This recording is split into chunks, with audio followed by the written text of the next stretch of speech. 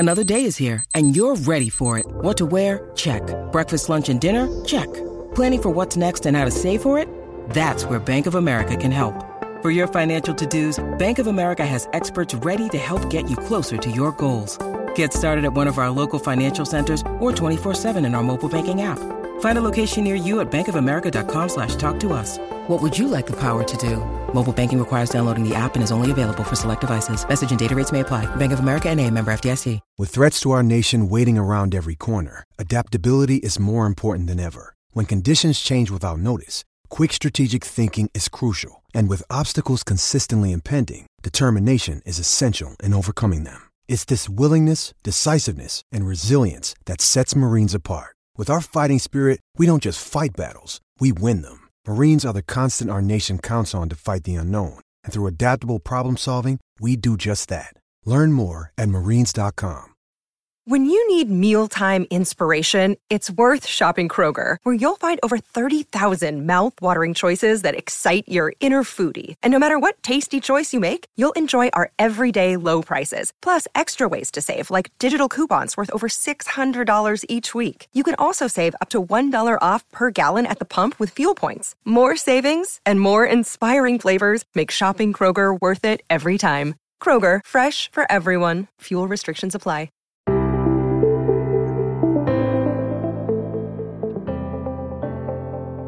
Hi and welcome to the Paddock and the Pavilion with me, your host, Stephen Wallace. On today's show, we have more Ashes chat for you. This time, Roland Butcher, our regular pundit, gives his forthright opinions on the 5-match Men's Ashes series. A stumping, a retirement, a possible retirement are all covered by the former England Test player, who even takes a question from a former Australian opening batsman. Roland concludes the podcast by adding his thoughts on the state of West Indian cricket and the forthcoming World Cup. Find out who he thinks will win the 50 overs aside event in India. Hello, Roland. Welcome back to the show. Stephen, thank you very much. And great pleasure and honor always to be on your show and looking forward to it. Yeah, me too. You were right, though. You got the score right. 2-2. Well, I'm very pleased that I've actually got it right, because quite often you make predictions that don't come true. But I always felt from the offset that both teams were quite evenly balanced, and both of them I felt would win Test matches. Hence my prediction of 2-2 at that stage, because I couldn't separate either side in terms of victory. And I think the rain certainly helped Australia in that 4th Test match, which meant that he went to the Oval still 2-1 down and the possibility of 2-2. I think on an earlier podcast in March, you actually said that one of the games would probably suffer from the rain. And your friend Sean Belushi actually sent me a WhatsApp message to say that you got the score right 2-2 with one rained off match. Yeah, well, to go through the whole summer of 5 Test matches in a short space of time and not get any weather interference, it's asking a lot, particularly with the summer that we had last year.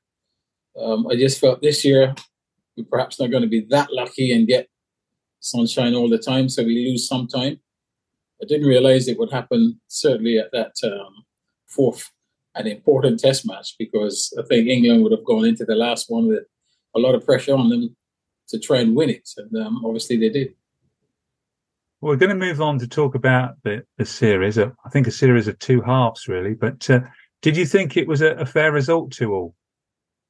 I think in the end, I think both teams would have settled for the 2-2.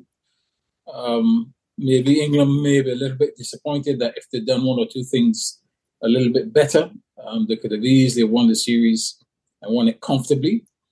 But I think Australia will take the 2-2. I mean, they would feel perhaps that having had such a great start, that they could have gone on to clinch it. But at the end of the day, I think they would also realize that they were quite fortunate to come away with a draw. So I think both things will be happy. Well, I've got some questions as we go along. One coming up from a former Australian Test player.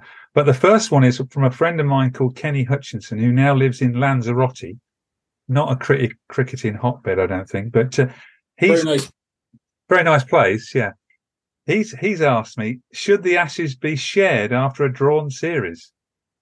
Well, that's a very good question. Whether it should be shared. At the end of the day, the result, nobody won. So, but, they have it at the moment that if you are the current holders of the Ashes and there is a drawn series, then basically the team who are the current holders maintain the Ashes.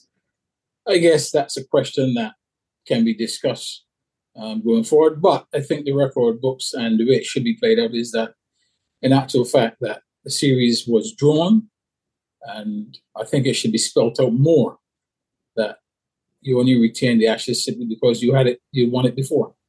Splitting the podcast into two halves, talking about the Edgbaston Test and the Lords Test. Should England have won at Edgbaston and Lords? I think that first Test match for me, right at the beginning, I thought England made a fundamental error. Sorry, that was the first Test match actually, when they declared the Joe Root still at the crease on 100 plus. For me, that was a little bit of arrogance on the part of England. I thought they've only batted at that stage for 70 overs, if that. And to have declared with Joe Root still at the crease, the tail could have wagged. They could have got another 50, 60 runs, would have put them in pole position in the Test match. I felt really that, they put the game in Australia's lap at that point by doing that. And in terms of Lords, again, that was another game where mistakes were made and they got punished for it.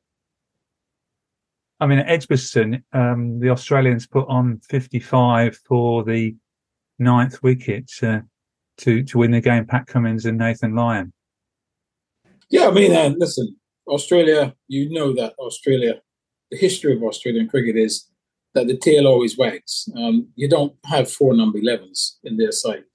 They may not be technical batsmen, but what they do offer at the back end of an innings is, they get stuck in and they fight and they play to the situation. So if the situation is that a tail ender has to hang around, that's exactly what they do. So that, it's nothing new that the Australian tail gets runs to help them get out of trouble. So it certainly helped them on this occasion. Moving on to Lords, England were 188 for 1 in their first innings. And what did you think to their batting when they took on the short ball, particularly at the end of the second day, and we finished up getting bowled out on the third day for 3-2-5? Yeah, I guess probably a bit of arrogance, overconfidence.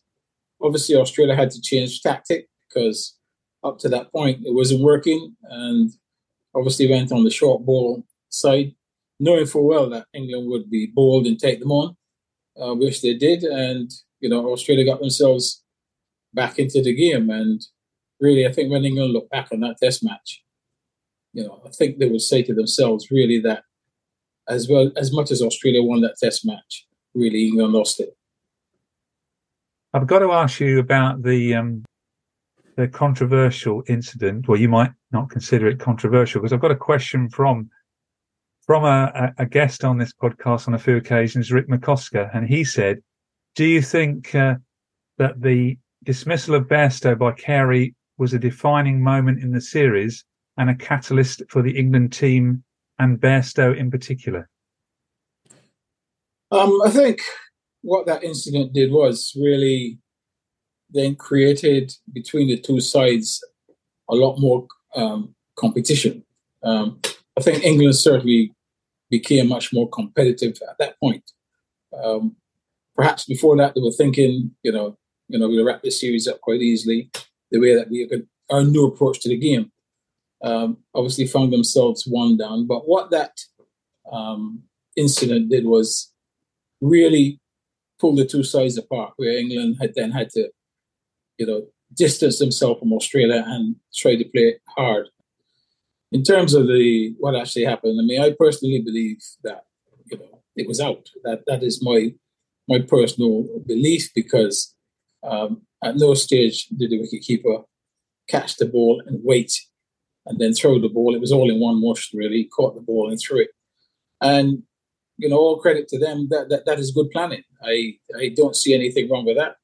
I mean, I've seen in football, I saw some very good planning once by a team who they were playing the opposition, and what they had noticed was that when the goalkeeper gets the ball at the edge of the box, when he catches the ball at the edge of the box, what he tends to do then is to roll the ball 3 or 4 yards and then kick it up the field. So what happened was, the striker chased the ball in to the keeper. Keeper picked it up. The striker turned his back as if to run back to the middle, knowing full well he was going to roll it out, then turned around quickly, and he had rolled it out and just took the ball off him and put it in the net. So, that was good strategy and good planning. Obviously, Australia had done the same thing. They realized that Bazball wanders around out of his crease, and the thing was that if the ball came through, they'd throw it back. Sometimes they would miss, or otherwise, on this occasion, they hit the stumps and he was out of his crease. So I had no difficulty with the dismissal. I think it was out, and but it was a defining moment because it clearly made England much more aggressive and positive in terms of what they needed to do. There was nothing friendly anymore, and that certainly helped England's cause. It certainly fired up Ben Stokes at Lord's with his 155, 9 fours and 9 sixes. Yeah, magnificent innings. How often have you seen Ben Stokes play that type of innings when the team needs it? And, he played a terrific innings there. But, yeah, I think after that incident, really, the series came alive after that, as far as I was concerned. Up to then, Australia had won that first Test match. This one here, obviously, they won and went 2-0 up. So, but I think England's resolve after that was set because of that incident. I think it was like, if they say, well, look, okay, this is how you want to play, well, we're going to play hard as well. Well, Rick didn't stop there. He's got a follow-up question. He wanted to know your thoughts on Brendan McCullum's, in his terms, hypocritical comments about the incident, because McCullum had actually run someone out or stumped someone. He stumped Paul Collingwood back in 2009, I think. Well, listen, we've all done, certain things in the early part of our career. But when we were players, when we become coaches, it's a different matter. You've had Stuart Broad having similar discussions, and then you saw an incident where Stuart Broad cut the ball straight to slip and was caught. And, so he complained later on about something else. So, I mean, these things happen, especially in the early part of your career. Do you just carry that with you all the way through your career, or do you, make a stance? Listen, McCullum did probably the same thing years ago. And on this occasion, he had his say. But for me, that was all in the game. I don't see anything wrong with that at all. I do see something wrong with if you wait, and then when the batsman walks out of the crease, you do that. Now that's more deliberate. But if it all happens very quickly, what is the difference between the bowler bowling the ball, batsman tries to play it off his legs, it comes off the pad, ricochets the short leg, who flicks it back at the stumps, while the batsman is just out of his crease? It's instantaneous. He didn't wait for the batsman to come out, so nothing wrong with that. But going to Headingley 2-0 down, England recalled Mark Wood and Chris Wokes, but also Nathan Lyon was now out of the series. Those three changes made big impacts on the rest of the series. Oh, Mark Wood was the defining factor. There's no question about that. That extra pace, and pace wins Test matches. There's no question about that. And extra pace, particularly, and he did just that. I mean, he made the difference. And really, up to that point, that's what was missing in England's setup. That type of pace that Mark Wood had in those early Test matches. The fact he came back then suddenly meant that England had a real weapon in the armoury, and he did the business. And from there on, really, I think the whole series shifted from there on, really. From there on, Australia was hanging in all the way from that test match right to the end. And so he made a difference. I think also Chris Woakes as well, his, he coming back into the side as well. Literally up the ante, so to speak. And Australia had to hang in there. And that's a fact, quite lucky to get away with the 2-2 draw. You had mentioned the importance of pace in the previous podcast, whether it be Wood or Archer. Wood was recorded at 95 mile an hour and took 5 for 34 in the first innings at Headingley. But Ben Stokes's 80 runs in that first innings when England were 142 for 7 against the Australian score of 263 was also very important. Yeah, that was crucial. And, I felt Australia made mistakes in that innings.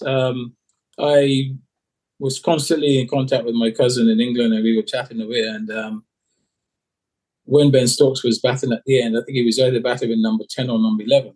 And, there were still 90 odd runs in deficit. And they were chipping away. And the captain brought on Todd Murphy with Ben Stokes at the crease. And I told my cousin, Australia have just handed this test match back to England because that is a huge mistake. I mean, Stokes is only going to play one way against Murphy. He's going to launch it. And his two overs, or I think probably about 3 maximum, cost him about 36 plus runs. And the deficit was down to 20 odd. And at that point, England were, back in the game. And I felt that's where Australia gave it away. I mean, if you were bowling at 9 or 10, your fast bowlers really should be very aggressive at the last 2 batsmen, not tossing the ball, hoping that Ben Stokes would miss hit. He did eventually, but it cost him, 30, 40 runs and put England almost on par with Australia. Did Australia, though, miss an off-spinner who's nearly got 500 test wickets in Nathan Lyon? I think they did, but I don't think the pitches were such that were, it wasn't leaping and spinning all series. Nathan Lyons would have done a good job, perhaps, controlling it, keeping it fairly tight. But would he have been as impactful as he normally is? I don't think the pitches would have given him that sort of assistance. Obviously, it's a loss because, the name Nathan Lyons carries some weight, in the England camp. I mean, they would be wary of him. But at the same time, I really don't feel that the pitches offered him, any great deal of terms. So would he have been a huge factor? I doubt it. I think the momentum had shifted by the time they got to Headingley. England were very much in the ascendancy. And really, I don't think what Australia did after that, I don't think they were going to really get back in the series from that point. Well, England won at Headingley by 3 wickets. We then went to Old Trafford where England scored 592 off only 107 overs. Really, Bazball was on fire. Yeah. I mean, incredible. I mean, and he's scoring over 5 and over in the Test match. And you've got 500 plus and just over 100 overs. That is unbelievable. I mean, Australia's response was as you would expect from Australia. But at the same time, then, it changed after that as well. And really, England at the end of the day could easily won a Test match as well. Zach Crawley scored 189 off 182 balls. Yeah, I mean, that's ball at its best. I think a key factor really in England's setup was, Johnny Bairstow's form, how quickly he scored his runs. At the top that Crawley's going to, if he gets away, he's going to score quickly, which he did. Duckett gave good support, but I think Bairstow's runs, when they came quite quickly, really pushed England into that sort of situation where, they could declare and they could only bat for a short space of time. So it was important, really. And Bairstow was on a lot of pressure because, he had his critics because of the drop catches, etc., etc. But, I think in the end of the day, his batting really put England in a good place. Yeah, Bairstow 99 not out. And then we moved to the Oval. You weren't surprised then that England won the last test? Not at all. As I said, I felt the momentum really had shifted after the Lord's incident. I think after that test, really, I think England then really showed that, there's going to be a bit of resolve here. We're going to play this hard. And I felt really, I don't think Australia had another gear at that point. I don't think they were 2-0 up, but they just didn't have enough to be convincing in the third test match. And they got a very lucky there with the draw. And, as I said, once you went to the Oval, England had to win. I mean, that's the only way they could stay in the series, not retain the Ashes, but at least come up with some sort of creditable draw. So Australia just didn't have another gear, even in that last test match. I don't think they didn't have another gear, really. An Australian captain didn't seem to trust Todd Murphy, so more reliance on the fast bowlers. Yeah, I mean, the Oval, the spinners don't have a great time at the Oval because generally Oval pitches are, if they're going to assist anybody, they assist the faster bowlers. They're usually good for batting. Murphy was never going to be, as far as they're concerned, was going to be a figure that was going to bowl 40 or 50 overs in the side. And I guess a lot of that was down to the fact that they were pretty sure the way England was going to play. They're going to be very aggressive, very positive, try and score quickly. So the strategy of bowling the faster bowlers, putting the field back, it takes time out of the game. So, Australia didn't have to force the issue. They didn't have to win that test match. They just had to try and hang in there and see if they can save it. And they would have won the series. So they didn't come out on the front foot. And they didn't have to come out on the front foot because England had to do all the pressing. Another player crucial to the win at the Oval and who played a significant role in the series, Moeen Ali. I know you're a big fan of his. He moved up to number 3. He got 9 wickets in the series, 180 runs at 25. And in that last innings, even with an injured groin, he got 3 wickets. Yeah, he was obviously a key factor because without having a number 1 spinner and bringing Moeen Ali back, it always was a bit of a gamble whether his fitness would hold up for those test matches. All credit to him. He did. And as you said, he did have an impact by actually going up the order and batting very well. And then with the ball, he picked up crucial wickets. So, he played his part. And I think overall, it was a series that I really enjoyed watching. I watched it from afar, but it's pretty intriguing, just watching, how things were playing out. And yeah, Moeen Ali did a good job. I see now he's decided that it's time to go back into retirement. So, if England don't have a spinner next summer, maybe they'll have to call him again. Well, Chris Woakes was England's player of the series, Mitchell Starc for Australia. Who would be your player of the series? Oh, boy, that's a very good one. I think there was I don't think there was any player in particular who really dominated the series. I think at times on both sides, you had some very good performances. Who can forget Khawaja's couple of innings? He played exceptionally well at the top of the order. Steve Smith, got 100. Zach Crawley, when Mark Wood came in, what he did. If Wood had played earlier, would he have had a much more impact in the series? But I think Woakes, the timing of Woakes' contribution, I think, was critical.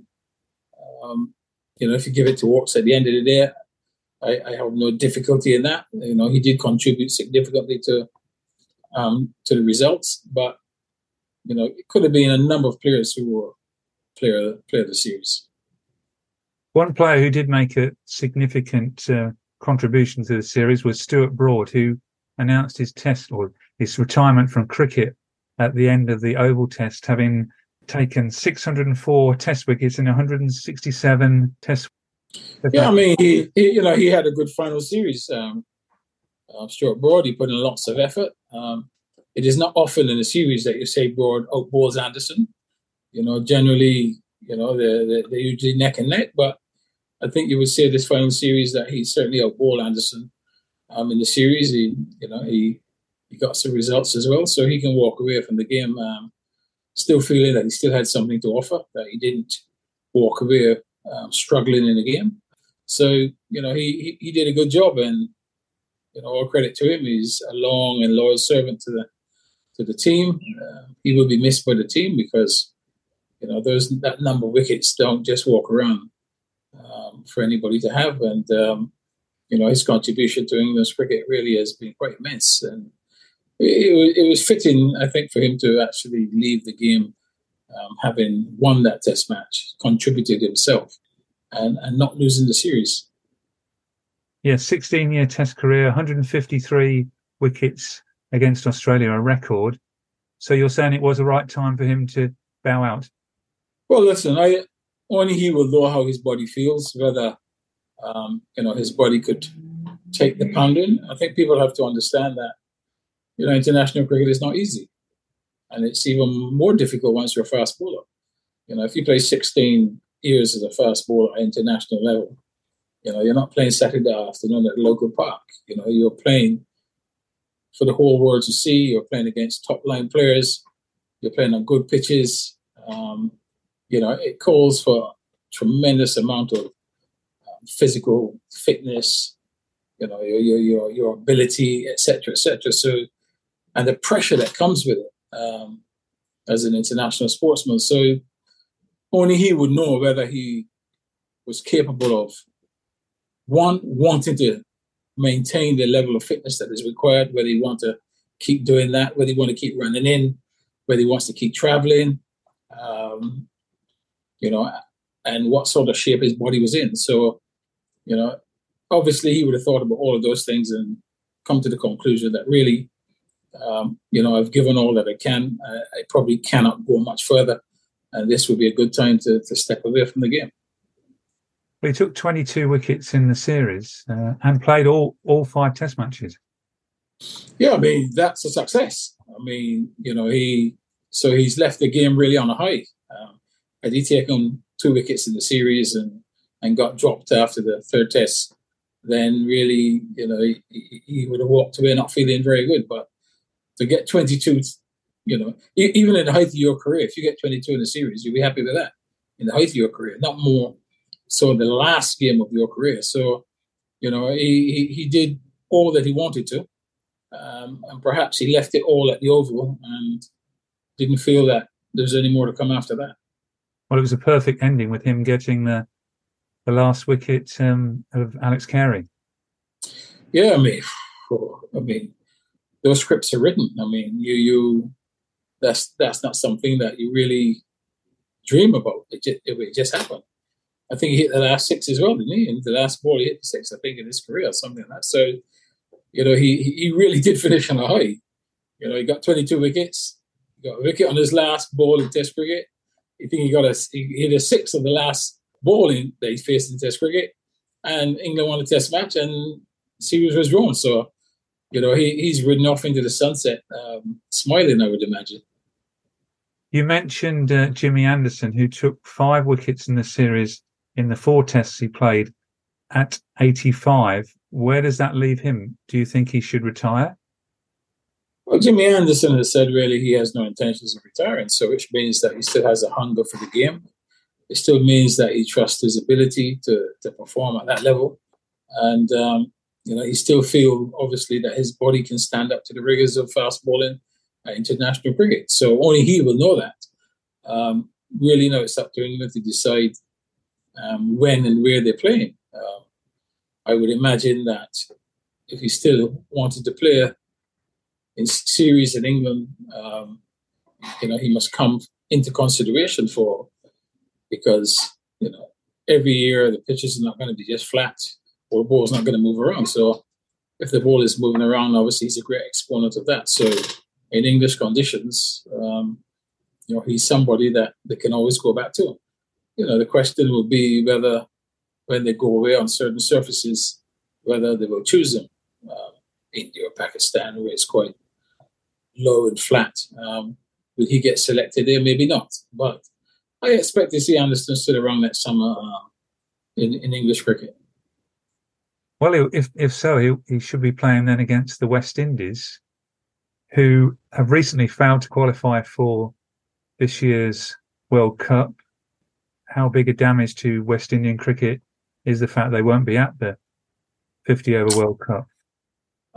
Obviously, there's lots of disappointments in every quarter in terms of, because everybody wants to be part of the World Cup. So really, everybody's very disappointed that West Indies didn't qualify. But at the same time, it is also a timely reminder of, where a game is and what it needs to do in order to get back to the level that it needs to get back to. So obviously, there's lots of work going on right now to, try and get to that position. Everybody's very disappointed. Players, administrations, everybody's disappointed in not making it to the World Cup. But, we're not the first team not to have made it to the World Cup. But, it's not something you want to see happen on a regular basis.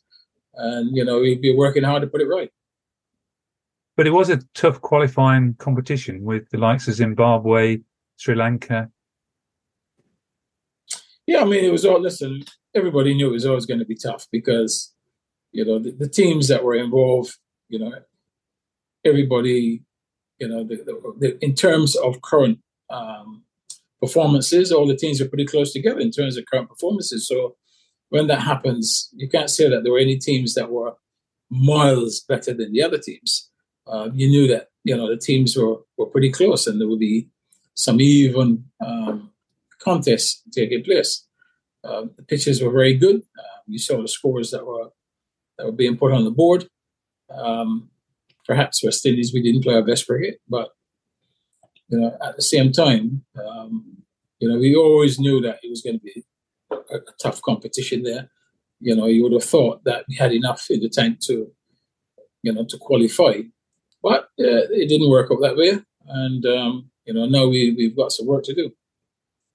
West Indies also just played a Test, ODI and T20 series against India, beating them in the T20s 3-2, losing 2-1 in the ODIs and losing the Test series 1-0.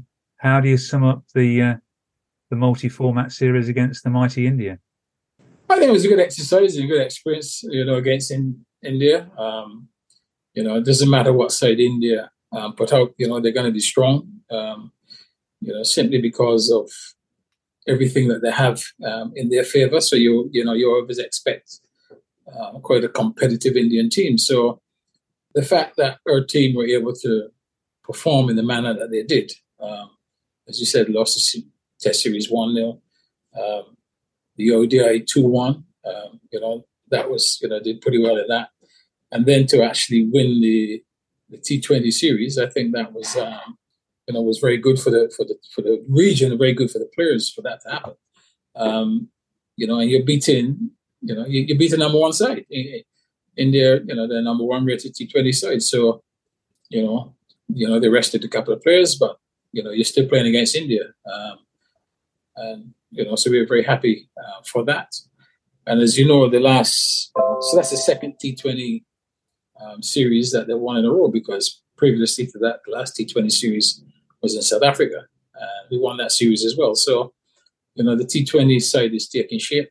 We now need to really work hard on the other forms of the game to ensure that West Indies are a very competitive and well-rounded side in all forms, both Test match, ODI, and T20 cricket. And you're still confident that can be achieved? Absolutely. I have no question whatsoever about that. I just think that, we've got some very exciting young players on the horizon. Players you probably heard of at the moment, but you will hear very soon. I am very, very hopeful that, West Indies in the next few years will be extremely competitive. And, little wins like this against India, South Africa will also convince the players that, yes, that we can do it. And I have no doubt that that in the next couple of years that West Indies will be competitive. And you've got the T20 World Cup in the Caribbean and America in 2024.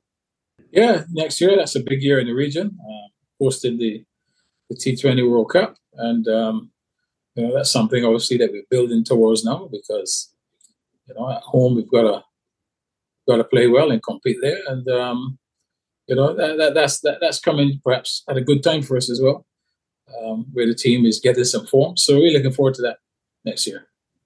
Turning to the 50-over World Cup, which starts on the 5th of October with England playing New Zealand.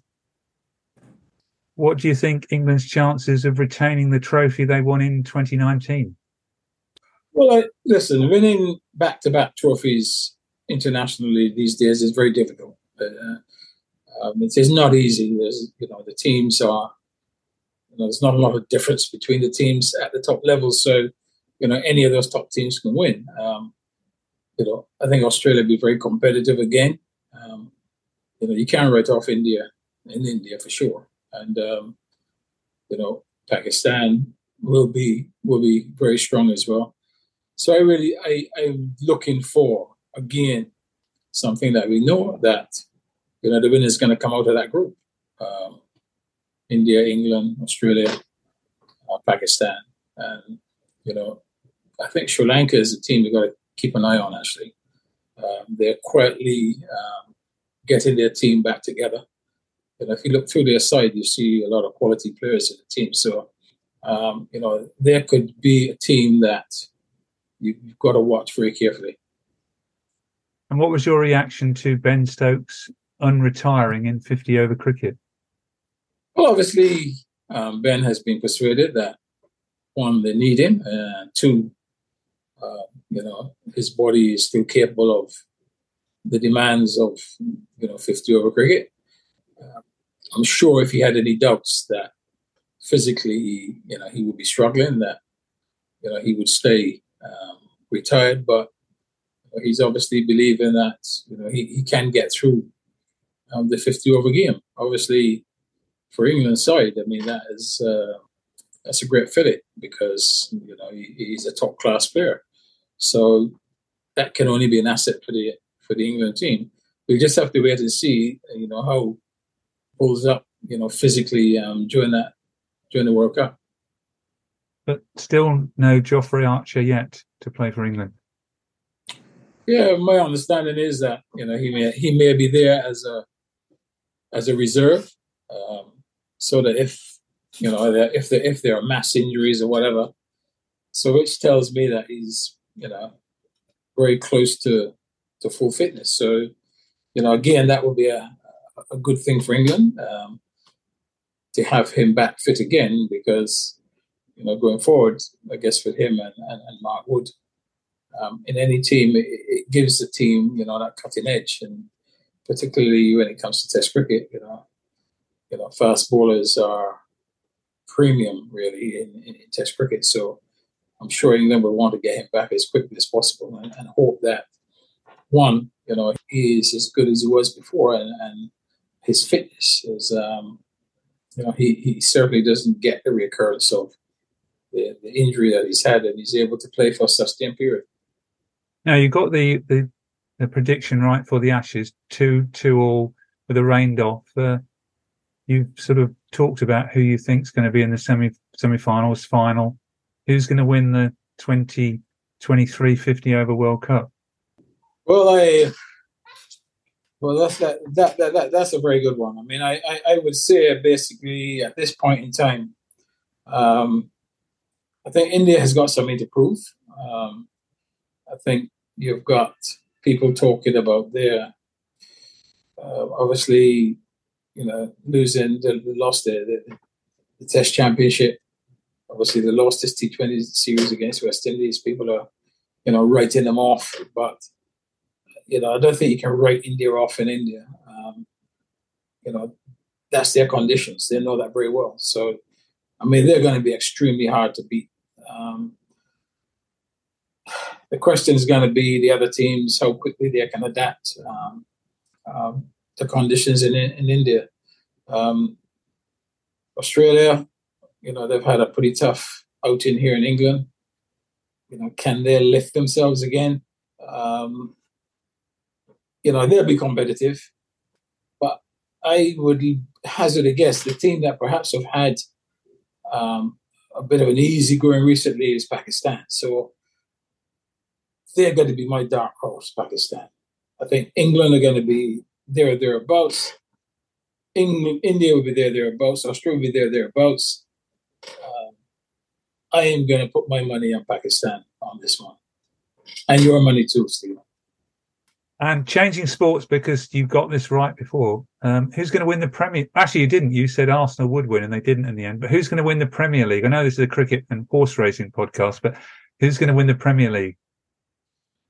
I think this year is going to be even closer than last year. Again, you can't write off Man City. I think Arsenal will be there. And I think Newcastle is going to be part of that trio as well. I believe it's going to come from those three, one of those three really: City, Arsenal, or Newcastle. We'll come back to that in future podcasts. And your former side, Stevenage, have made a good start. They have. Yeah, I think they're third at the moment, so very happy with that. They're now in the big leagues, so to have started so brightly is great. Let's hope that they can keep it up. I'm not sure how big the squad is and whether it's strong enough to last the full campaign. But at the moment, they've made a perfect start. But to end the podcast, did Bazball stand up to the test? Well, I think Bazball, in the end, certainly got England the draw. I think the Australian coped pretty well with it the first two test matches.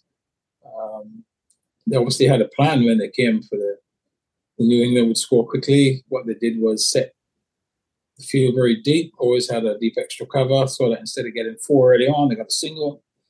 That unsettled England for a while. But all credit to England, they believed in their process. They didn't change after those first two test matches, and they continued trusting the process that had brought them success last year and got themselves back in the game. So was Bazball a success? England would say it was. Australia would say that for two test matches, they were able to control it. The most exciting Ashes series, though, since 2005. Yeah, most definitely, because, it could have gone anywhere. I think what was surprising was that Australia took a 2-0 lead. I don't think anybody, not even Australia, would have thought that the first two test matches, the series, that they would win. I don't think England would have thought so either. So, that brought a lot of intrigue and interest into the series. And, good fight back by England, really, because they were behind all the way. I mean, when you're two down, not easy to come back from two down, but, they did. Australia hung in there. And at the end of the day, as you said, a series was produced that had a lot of interest, not just in England, but all over the world. I think everybody was more interested in cricket, watched that series. I watched every game here in the Caribbean. It was a riveting series, and it could have gone either way at the end. And I think cricket gained from that spectacle, and the results. Perhaps the English supporters not too happy with the result, but I think at the end of the day, really, it was, as you said, rich entertainment that rivaled or surpassed the 2005 series. I also heard from one of our previous guests, Bill Hearn, co-author of Football's Black Pioneers, that you're returning again to the UK soon. Yes, I'll be there beginning of next month. As you know, my children are there. I'm also, my first assignment is reopening the sports facilities at Westminster School, a place where I was a football and cricket coach for 9 years. So I'm really coming for to get that done, and obviously see the kids and family. So have you got some work with the BBC for the county championship? Yes, of course. The BBC, I'll be doing a number of games for the BBC while I'm there. But yeah, looking forward to it. Well, thank you again for being on the paddock and the pavilion. Hopefully we can catch up again. It'll probably be late November, early December when we can look back at the World Cup in India. Yeah, well, let's hope the World Cup is as exciting as we all want it to be. I'm sure it will be, because some of these teams have not been busy of late. And obviously, this World Cup is something that a lot of them will be preparing for. So I'm looking forward to some really good cricket. And, hopefully a few more stars are born at the end of the series. Well, I'll be looking out for your prediction now for Pakistan to win the 2023 50-over World Cup. Yes, and I just got that feeling really that Pakistan are ready to step up. They've been playing some pretty consistent cricket of late, and with the cracks showing in some of the teams, this really is a good opportunity for them.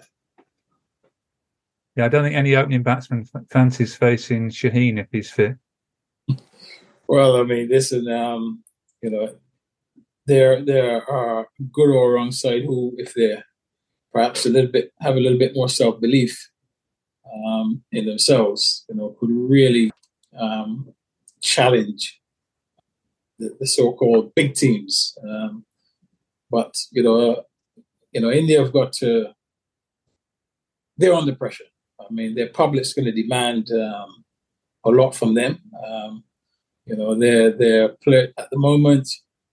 There's a lot of discussion around India's cricket by not just people on the outside, but I'm reading a lot of articles by ex-Indian players, and they are concerned about where India cricket is going at the moment. So that in itself can put a lot of pressure on the players. So if India win this, all credit to them, because they wouldn't have just won it on skill alone. They would have had to overcome tremendous home pressure to get there. So I'm going to watch and see how they perform.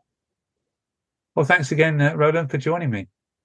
Stephen, always a pleasure. And, as you said, at the end of the World Cup, we'll chat again, and, we'll see where our predictions begin. Sports Social Podcast Network.